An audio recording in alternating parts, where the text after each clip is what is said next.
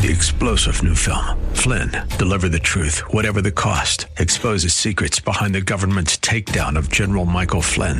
Flynn knew what the intel world had been up to. He ordered the first audit of the use of contractors. This set off alarm bells. He told the truth. He was the most dangerous person for Donald Trump to hire. They had to get rid of Flynn. Flynn, Deliver the Truth, Whatever the Cost. Available now. Watch it today. Go to salemnow.com. salemnow.com. Pastor Keith Crosby of Hillside Church. All things owe their existence to Him. They owe their salvation to Him. They have received grace upon grace, God's unmerited favor. And they have arrived, so to speak, they are in heaven. And so they tirelessly, thankfully worship Him, and they are just thrilled to be before the throne. They are grateful, they are worshipful, and ceaselessly so. I can see the promised land, though there's pain within the plan. There is victory in the end. Your love is my battle cry, the answer for all my life. Every giant will fall, the mountains will move, every chain of the past you've broken into. All the fear of the lies, we're singing the truth, that nothing is impossible with you. Oh, nothing is impossible. Hello and welcome to today's edition of the Grace to Live radio broadcast with Keith Crosby, Senior Pastor of Hillside Church in San Jose, California. We are so delighted that you've chosen to spend time with us today in the program. And as always, we would encourage you to follow along in your Bibles if you can. On today's program, Pastor Keith continues with the Future Grace series, an in-depth study of the book of Revelation. So if you have your Bibles, please turn with us today to Revelation chapter 4. Now here's Pastor Keith with today's study. What John sees and what we read is the definition of otherworldly worship. You've heard me say before, there are only two religions in the world, the religion of human achievement and the religion of divine achievement. One is all the world religions. The religion of divine achievement is what God has done for us. That's Christianity. And it's nothing like world religion. And our worship should be nothing like pagan worship. And these thrones speak to authority, and these crowns speak to the power that God has given those who serve Him to do His will. And you just see nothing here. Peals of thunder, torches, seas of glass, 24 elders. Now people say, well, who are the 24 elders? It's hard to say. They could be the patriarchs and the apostles together. We don't know. The living creatures who sing and praise God with the 6 wings and the eyes all around seem to be the seraphim that we find in the Old Testament. And the symbolism there is they see everything all around them. And they take in all the glories of heaven that their Creator created. They see unlike we see, and they are overwhelmed themselves, even though heaven is their home. You know, we have to remember that we see through a mirror dimly, right? That's what it talks about in 1 Corinthians 13. But we will see things eventually as they are. John is seeing things as they are in a way that he's never seen it before. The 4 living creatures, same thing. The 24 elders are. They have seen God face to face. They have known Him and they are known by Him. And what comes to them naturally is pure, unadulterated worship. That comes to us supernaturally by the indwelling power of the Holy Spirit when we surrender our souls, our rights, ourselves, our whole persons to Christ in repentance and faith. They are there, these 24 elders, and they are worshiping. They know no hardship. They know no sadness. They know God has wiped away every tear. They are safely home and enjoy a perspective that we do not yet know. And they are all in. They are worshiping Him because they understand. And their response is heavenly worship, a reaction to the overwhelming glory and majesty of God. And again, it comes to them naturally, but God enables us to worship Him in spirit and in truth, supernaturally, here on earth in this fallen, broken world, through the indwelling power of the Holy Spirit, through the understanding that is revealed through His Word, and our right response to that. And so we can learn from all this. We can learn from all this, which brings us to our second characteristic. Worship in the throne room is with understanding. In other words, it is a worship from the mind. And don't get me wrong, worship can be emotional. There's always an emotional component to worship, I believe, but it is governed, it is empowered, and it is driven by the mind. The emotions don't drive the mind. The mind drives the emotions for the Christian. God is a thinking being. He doesn't react impulsively. He responds intentionally to our prayers, to our needs. And we are created in His image and likeness. And so I want you to look with me at verse 8 here. And the 4 living creatures, each of them with 6 wings, are full of eyes all around and within. And day and night they never cease to say, Holy, holy, holy is the Lord God Almighty, who was and is to come. I mentioned it before, they see everything. I don't know what it's like to have eyes in the back of my head. I know that my children at times thought I did, but they were mistaken. But these creatures have eyes all around, and they see all at once the glory of God, the glory of heaven, a world without sin. They don't walk by faith, they walk by sight, because they are in heaven, and they see it all at once, and they know as they look around them, there's nothing in heaven like Him who sits on the throne.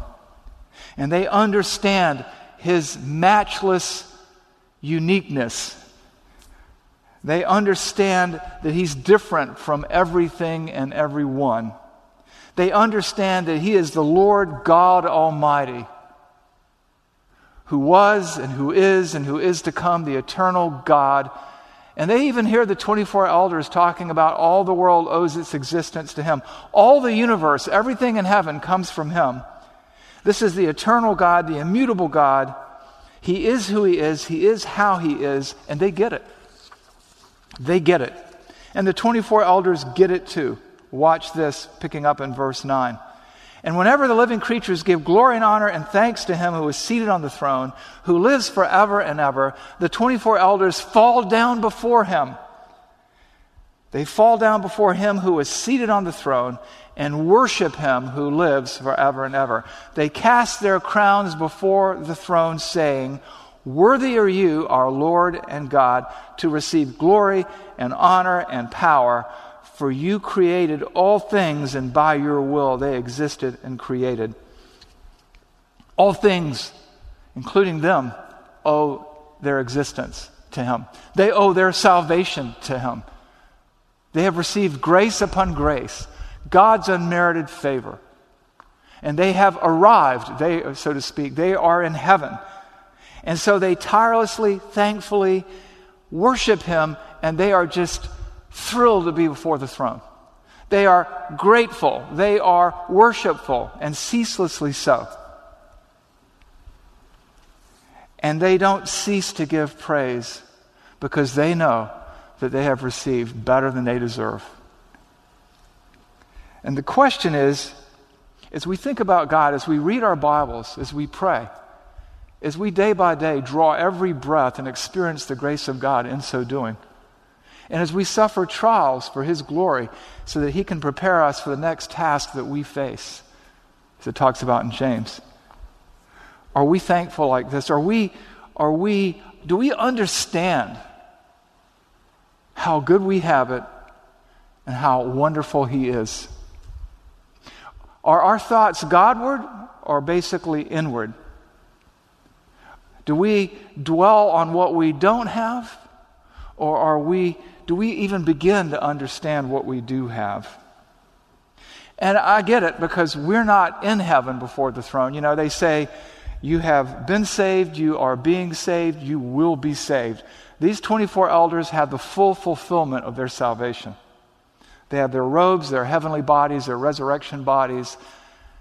But you know what? We cannot understand exhaustively what they understand and see, but we can grasp it sufficiently to understand that God deserves our worship, our unmitigated, full-throated, wholehearted worship.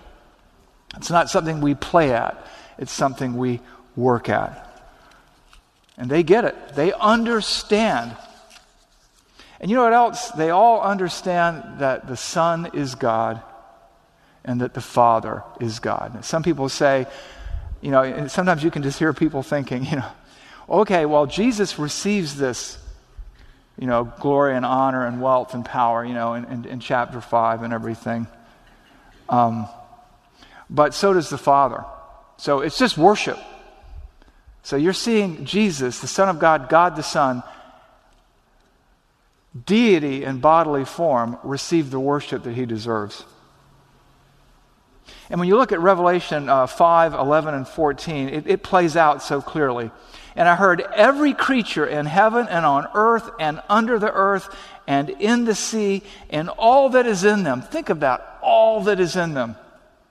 Saying, to him who sits on the throne and to the Lamb be blessing and honor and glory and might forever and ever. And the 4 living creatures said, Amen. And the 24 elders fell down and worshiped. They receive the same glory from those who fall down before them. You know, the crowns symbolize to some extent their reward, and they understand that their reward is undeserved, and they cast their crowns down before the one who in grace and mercy bestowed on them what they do have. And worship is not just with emotions. There is emotion there. It says all that is in them. So their understanding of worship, their understanding of God drives them, moves them to worship him with all their heart, soul, mind, and strength. And there certainly is an emotional component to that, because they understand how good they have it. They understand how good and glorious God is. They see the Father and the Son as Creator and Redeemer. They see them both as one God, equally deserving of worship. And the 4 living creatures said, Amen, and the elders fell down and worshiped. Which brings us to a third characteristic of worship, heavenly worship, and the worship that we should strive, that we should seek to engage in here. Overwhelmed by the grace of God, understanding who he is sufficiently, and how good we have it sufficiently, brings us to our third characteristic. Worship in the throne room and in our prayer closet should be untainted. It is untainted in the throne room of God. You see that in Revelation 5, 13 and 14. And I heard every creature in heaven and on earth and under the earth and in the earth and all that is in them, with everything they have. They're not holding back. They're not dozing off. Their minds are not wandering. Saying, to him who sits on the throne and to the Lamb be blessing and honor and glory and might forever and ever. And the 4 living creatures said, Amen. And the elders fell down and worshiped. Now, you remember that phrase we saw at the beginning of chapter 4, after these things? We're going to go back there for a moment. After these things. After what things?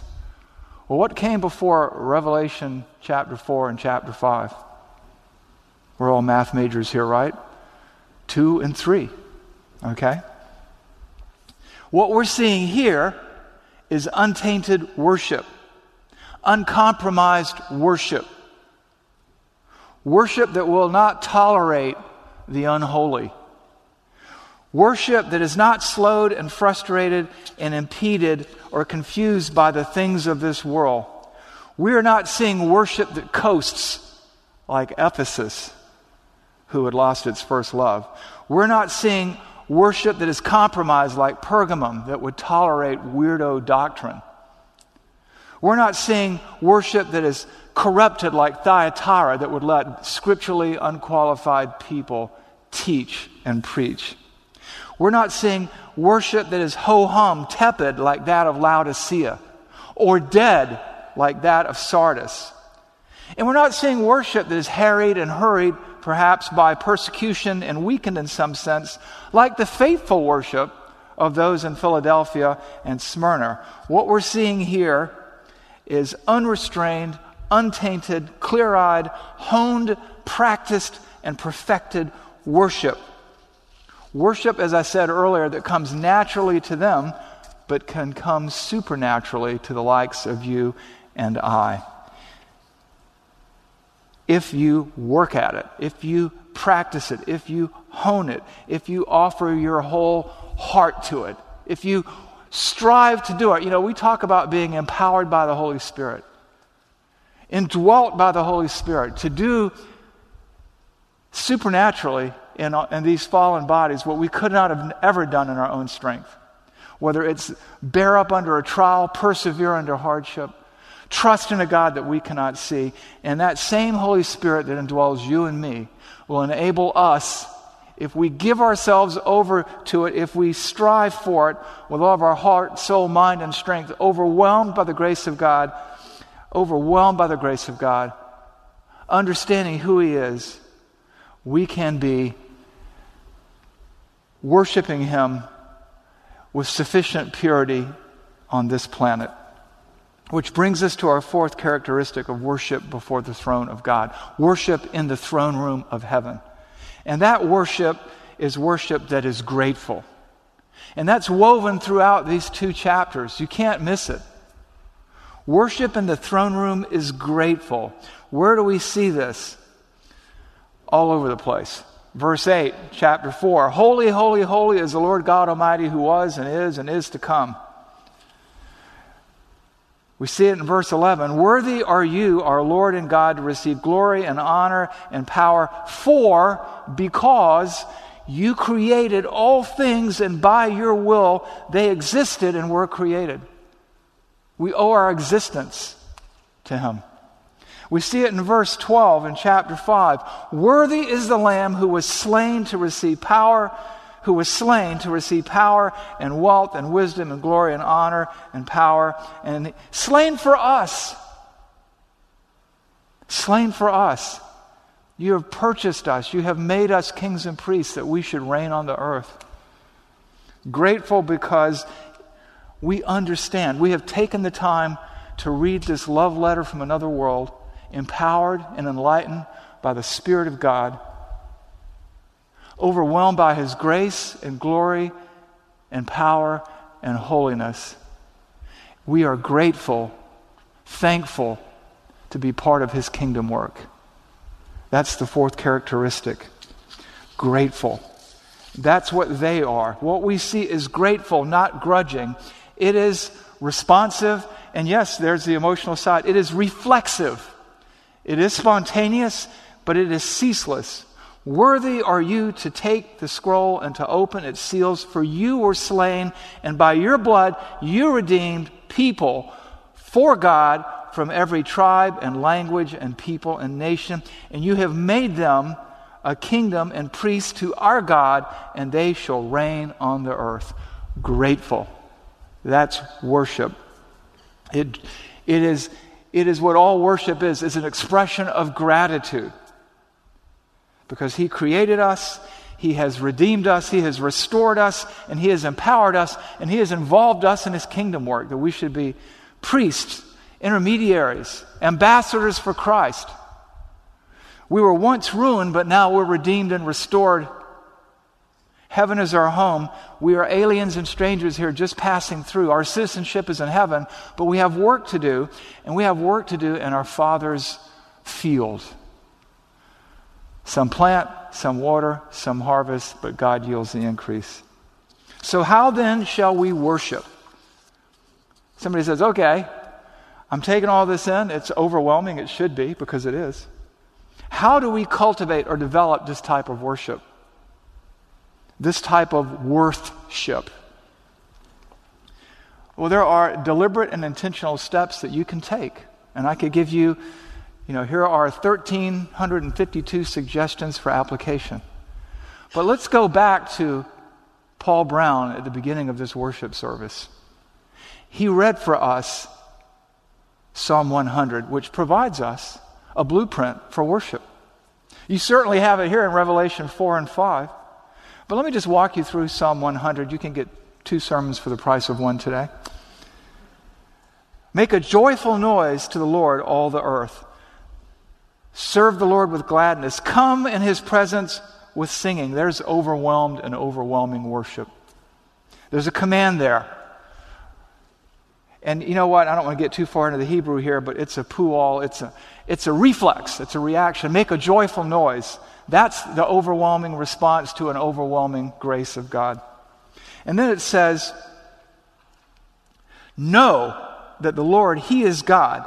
It is he who made us, and we are his. Some translations say, not we ourselves. We are his temple and the sheep of his pasture. That's understanding. You know, if you want to scripture pray, here's a great passage. Understand who he is, right? Enter his gates with thanksgiving, his courts with praise, undistracted, untainted worship. This is a great little blueprint for you.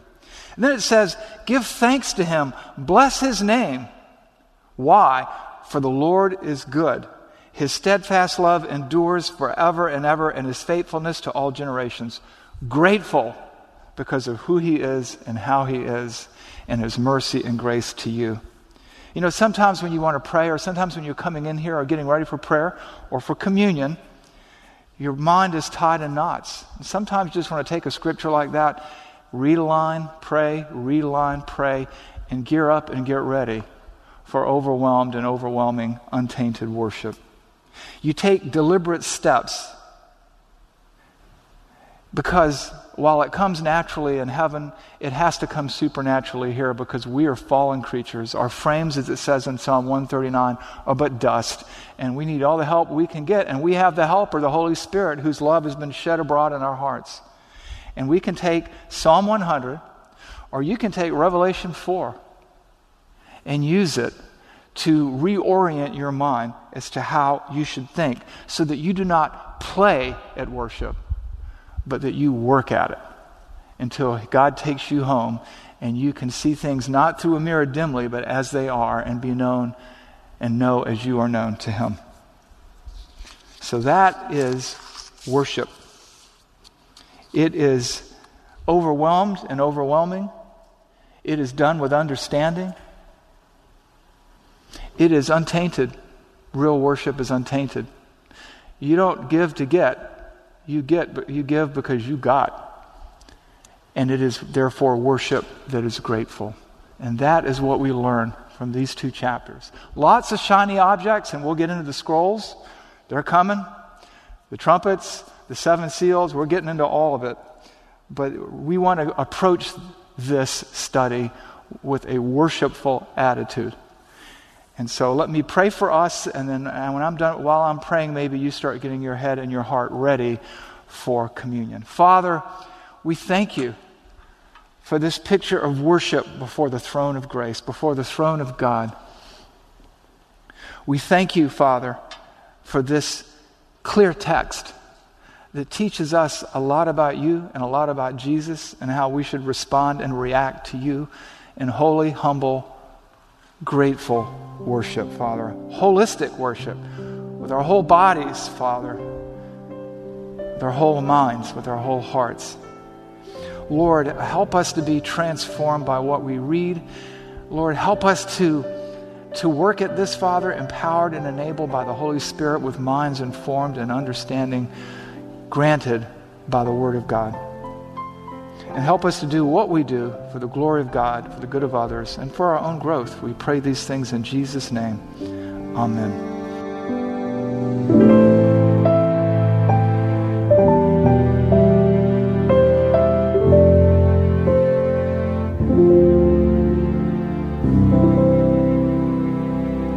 Pastor Keith Crosby on today's edition of Grace to Live. We are so blessed that you've chosen to spend time with us today studying God's Word. And if you'd like more information on Pastor Keith or Hillside Church, here's how you can connect with us. Our mailing address is 545 Hillsdale Avenue in San Jose, California, 95136. The church office telephone line is area code 408-285-10 269-4782. And you can connect with us on our website, which is gracetoliveradio.org. There you can check out archived messages of past sermons and also listen to Pastor Keith's weekly blog. And please remember that the Grace to Live radio program is a listener-supported ministry outreach of Hillside Church if you'd like to partner with us financially. Again, all of these things are available to you on our website, gracetoliveradio.org. Also, I'd like to remind you that Pastor Keith and the staff here at Hillside always look forward to hearing from you. So if you'd like to drop us a note, you can email us here at keith@hillside.org.